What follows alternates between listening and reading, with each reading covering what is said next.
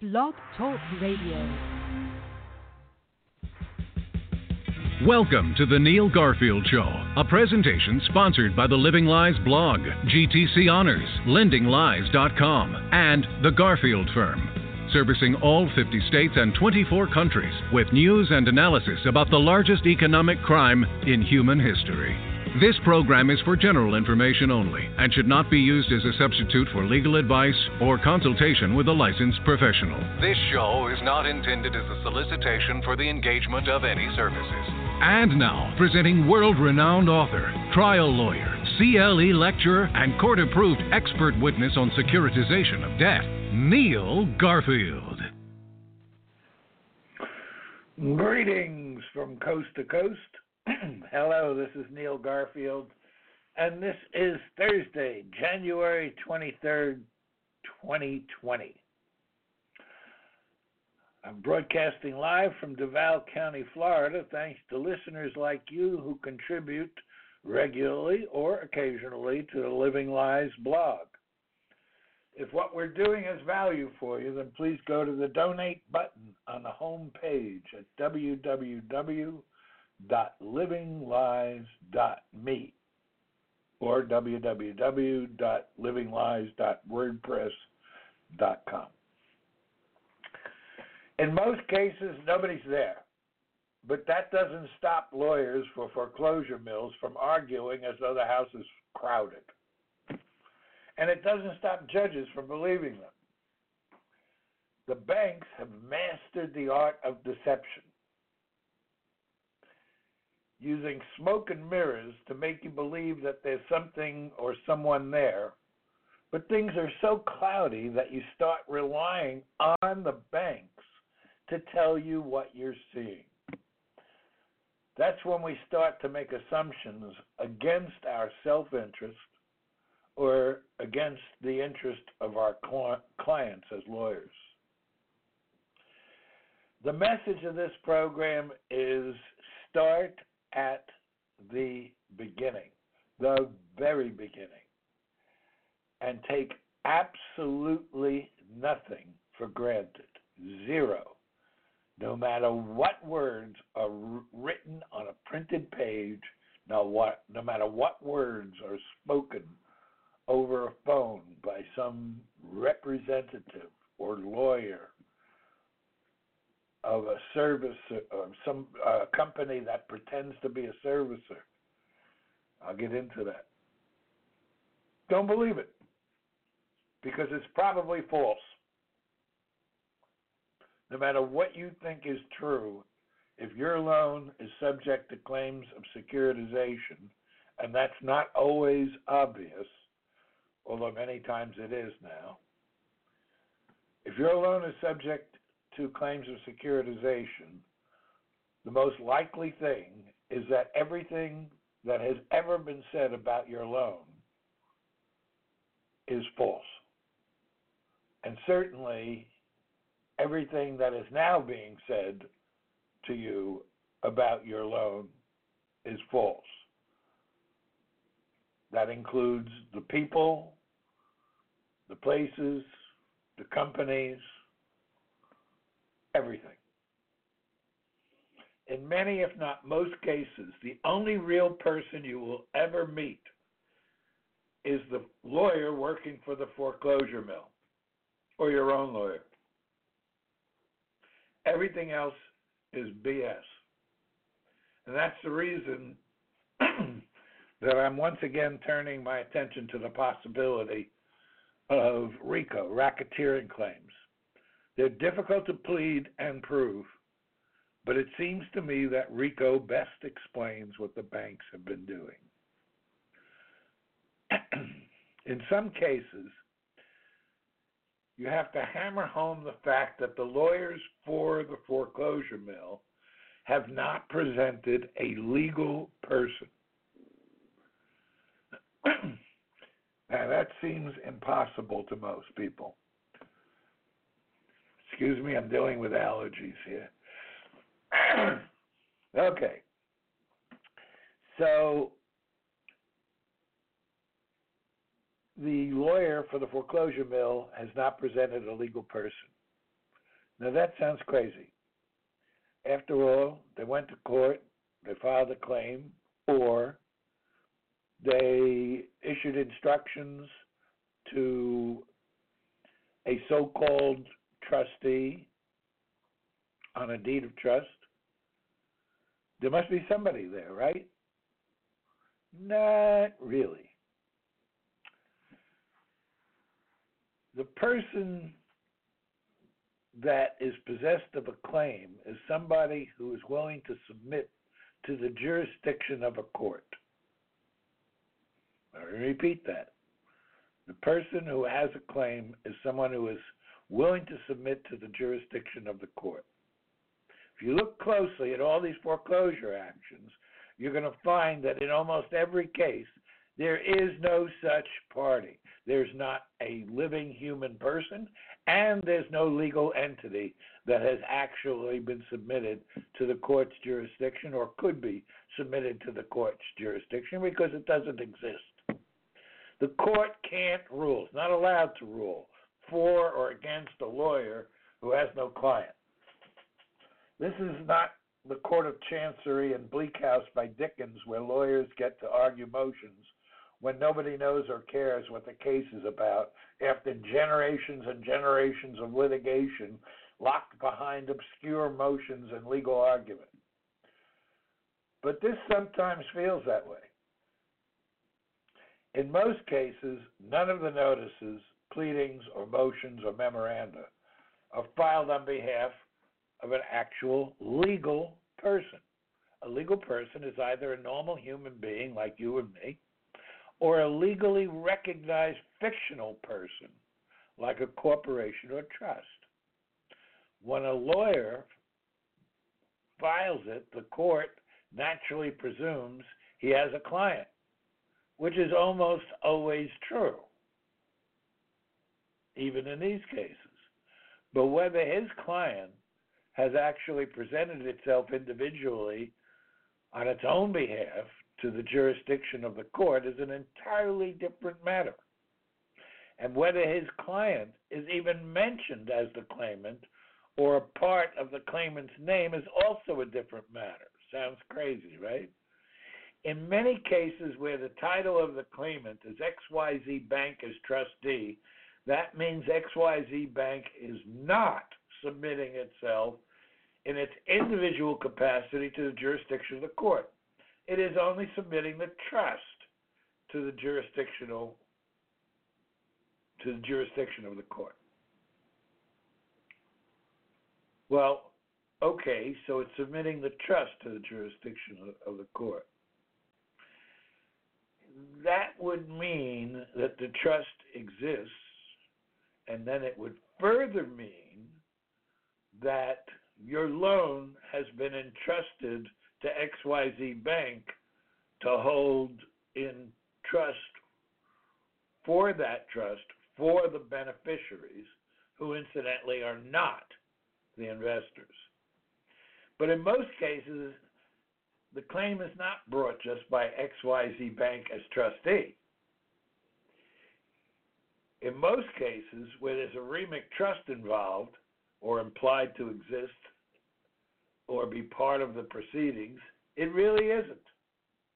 In most cases, it is XYZ Bank as trustee for, and look at the wording carefully, that's why I say start at the very beginning, as trustee for the certificates, which means nothing, or the certificate holders. That means XYZ Bank is appearing for unnamed, unidentified certificate holders based upon their rights, which might be set forth in unnamed, unidentified certificates.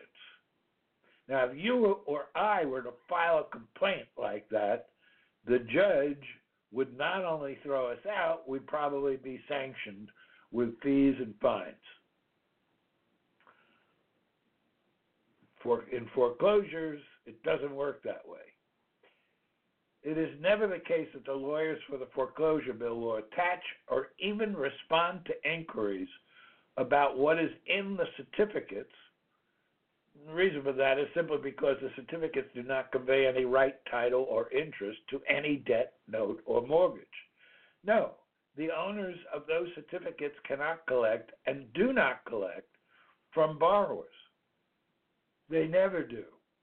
And the proceeds of foreclosure are not paid to them either, because the investors, the owners of the certificates, the certificate holders, do not own the debt, because that certificate did not convey the debt to them.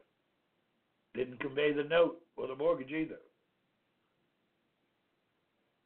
So only the owners of the debt are legally entitled to the proceeds of a foreclosure sale. Well, who's that? Well, that theoretically is not your problem, but it is your problem, because in the absence of somebody else claiming that it is they who are entitled to payment, your arguments that there must be somebody else fall on very cynical, skeptical, reluctant ears of a judge. Most importantly, the owners of the certificates are not beneficiaries under any trust agreement. That's right. Certificate holders are not beneficiaries. They are creditors. Now, I'll say this again. You're going to be dealing with a judge that doesn't want to hear it.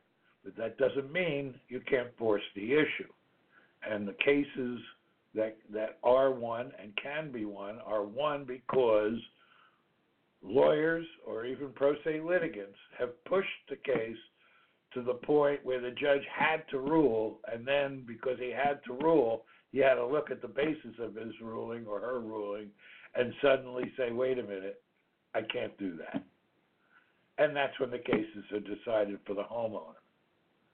And that's what you need to do. Whether you're a lawyer or you are a homeowner, that's what you need to do. You need to push this. And though there may be an actual trust agreement in existence, it's never shown to you. And you say, oh, yeah, it is. The PSA, the Pooling and Servicing Agreement. Well, that's not a trust agreement. And it's not the trust agreement. The real trust agreement, they're hiding from you, but you can get it in discovery. There is a document called a trust agreement, and it's not the same as the Pooling and Service Agreement. And the real trust agreement defines the duties of XYZ Bank not as trustee, but merely to hold bare naked title to any written instruments it receives for the benefit of, wait for it, the securities brokerage firm that started the securitization scheme. It does not hold title to any written instruments for the benefit of the holders of the certificates or any other parties. And frankly, it's not even entitled to hold the title to the written instruments, but that's a whole other story beyond the scope of this program. So the only beneficiary, if the trust legally exists at all, is the investment bank. So what do we have left? Who does the court have under its jurisdiction? Well, they have the homeowners who have been served with process, okay. But the court doesn't have the bank. It doesn't have the certificates. And it doesn't have the certificate holders under its jurisdiction because they are not legally presented. They're not even identified in the case of the certificates or the certificate holders. Well, maybe the trust, but the action is not brought for the trust. If you look closely, it's brought for the certificate holders, or it may say the certificates, and the certificate holders could be implied from that, but not necessarily. That's another argument that's beyond this program. As it turns out, neither the trust nor the investors own the debt because neither one of them paid for the debt in exchange for ownership of the debt. So the trust might be subject to jurisdiction if it exists, but the court lacks then subject matter jurisdiction because the trust doesn't own the debt. So either way, the court lacks jurisdiction. And since it is merely a naked nominee like MERS, it doesn't have any substantive rights, nor does it ever receive payments by any borrower, nor does it receive any proceeds of foreclosure sales. So you might ask, why is the trust named? And the reason the trust is named is that it's a mirror. It's a smoky mirror that the banks and the servicers and the lawyers and a number of other vendors hide behind. Accept nothing at face value because none of these claims have any face value. Remember that no trust legally exists unless assets have been entrusted to the named trustee with the power to administer the affairs of the trust. If it doesn't have affairs, if it doesn't have assets, it is not a trust. The fact that a trust agreement exists on paper does not mean anything has been entrusted to a trust. People involved in estate planning all understand that. Sometimes they go out and they create a revocable trust or an irrevocable trust. And in their minds, that's all they have to do. And then they find out later, after somebody dies, that they never formally moved assets like their home or their securities accounts or their bank accounts into the name of the trust or the trustee. And as a result, the trust was nothing. It did not legally exist. So no REMIC trust does that. No REMIC trust sets forth any power on behalf of the trustee to manage any active affairs of any trust because they're not meant to do that. It could, but it doesn't. It even should if securitization was being done legally, but it doesn't. So any pleadings filed by the foreclosure mill should be struck because they're not filed on behalf of any legal person, or at least not one that derives title to the debt from its payment for the debt. Therefore, no such motions or pleadings or memoranda should be considered by any court because there is no legal entity that has status as a claimant and no legal entity that has claimed it is submitting itself to the jurisdiction of the court. The fact that a court makes a mistake of not seeing this at the beginning does not mean the court can confer jurisdiction over the subject matter when it never had jurisdiction over the people, because the plaintiff side or the claimant side, whether it's bankruptcy court or deed of trust or whatever, beneficiary, is not actually present. There's a bunch of words up there, but they're not describing anyone, not a legal person. So the bank is not consented to being under the jurisdiction of the court, either on its own behalf, nor as an authorized representative of any other legal person. It says it's representing the certificates or the certificate owners, but it doesn't identify them, nor does it even tell you under what authority it could represent them. Because if they're not beneficiaries, it can't be the trust agreement that allows the trustee to represent the interests of creditors of the trust.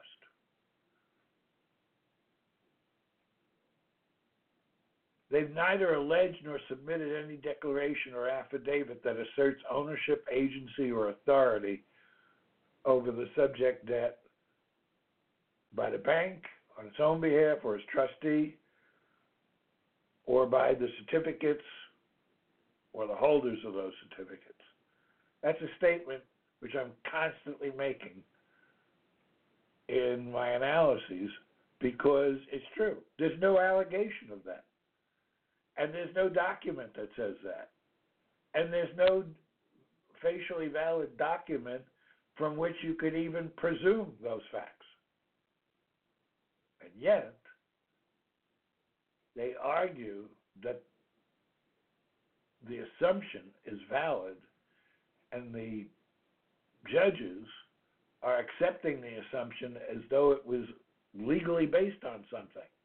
But it isn't. Your jurisdictional point is that while the lawyers are arguing as though there was a party who submitted itself to the jurisdiction of the court, there is no such party. There's no plaintiff. There's no beneficiary. There's no claimant in bankruptcy. If opposing counsel contests this assertion, then you simply invite them to assert the identity of the legal person on whose behalf the claim is being made. In the absence of such an allegation, the court has no authority or jurisdiction to entertain any pleadings, motions, memoranda, or other filings from that party or their attorney. In fact, the other attorney is, as we say, without portfolio. So, force the issue in discovery and in motions, force them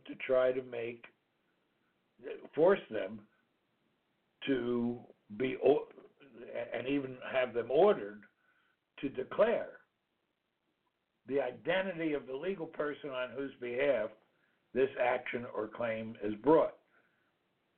Not just the identity, but identifying characteristics like a human being, their address, or a business entity, their address organized and existing under the laws of the state of what jurisdiction?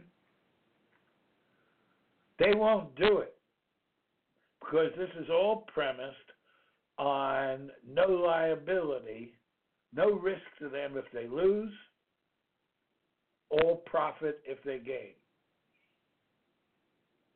Because they're not paying anyone who paid value,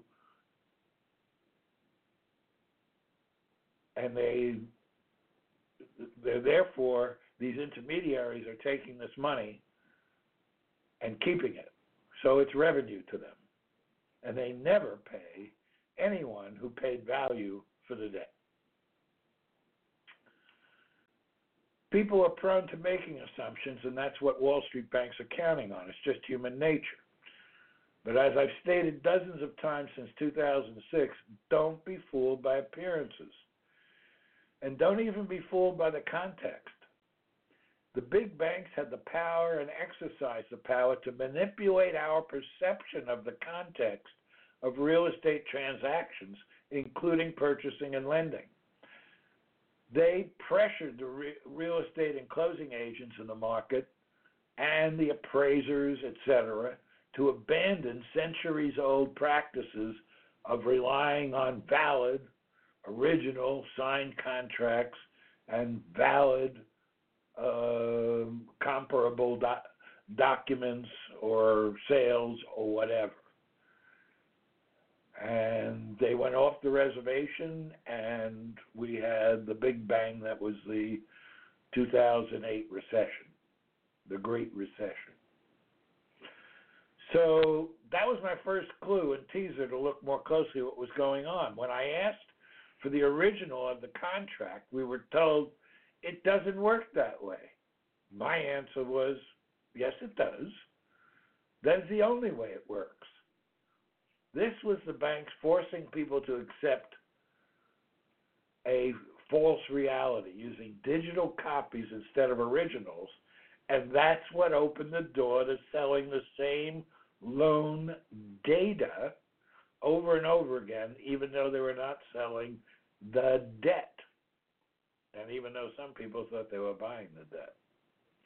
Because the investment banks didn't own the debt. My last clue was revealed in various investigations, including my own, that showed Ocwen and other legal entities claimed to be servicers when in fact they were not. They had, in some cases, never been servicers, even though mail was directed to them. The entire operations are frequently controlled and commanded by central operations at Black Knight, or in some other cases by similar entities. A change in servicer under that scenario is merely a change in the login and password in the same database. In virtually every case, we have the testimony that the payment records of Ocwen are business records of the owner of the debt. This swerves around the hearsay rule that such records are inadmissible as not credible or reliable. It's a lie that the Ocwen records are business records of the owner of the debt. In fact, it's a lie that they are Ocwen's records.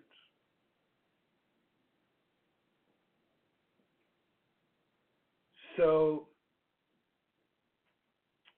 I had occasion to have an exchange with a number of people, one in particular, where he went through a number of assumptions that he was making. He started off with the Remake Trust was set up in 2006. Well, I said, I don't think so. The documents may have been drafted, but in many cases they were never even executed. The elements of a legal existing trust are a trust agreement, a legal person as trustee, a race, which is a thing in the trust, and beneficiaries for whom the race or thing is being administered according to the terms of the trust agreement. You'll find that in the Remake Trust, neither the named trustee nor the trust has ever entered into an agreement where payment was made for the debt or ever received any right, title, or interest in any debt, note, or mortgage from any person who paid value for the debt in exchange for ownership of the debt. So when they say the bankster is the trustee, just because somebody's called a doctor doesn't mean that they're a physician or they received a doctorate degree, but somebody might call them doctor. Somebody might be called a trustee, but that doesn't make them a trustee. It's an honorary label in exchange for a royalty. Those banks are not trustees, but labeling them as trustees creates an illusion needed by the banks. The thought that the trust issues certificates to securities underwriters is not true. First of all, the trust doesn't really exist because it's completely an expression of the investment bank. And there is no issuance because the certificates are not printed. And the big error made by most people is the thought that after taking their underwriting fees, the underwriters remit the net proceeds to warehouse lenders or aggregators or lenders or whatever. And this is definitely not true. It's a big mistake made by many who are studying but have not completed their study of securitization. The fact is that only part of the money received from investors has ever been used to loan money. So knock, knock, nobody's home. Homeowners are losing their homes to ghosts, but they don't have to. If you litigate properly and you go to the mat to the very end, you have a high probability of success. See you next week.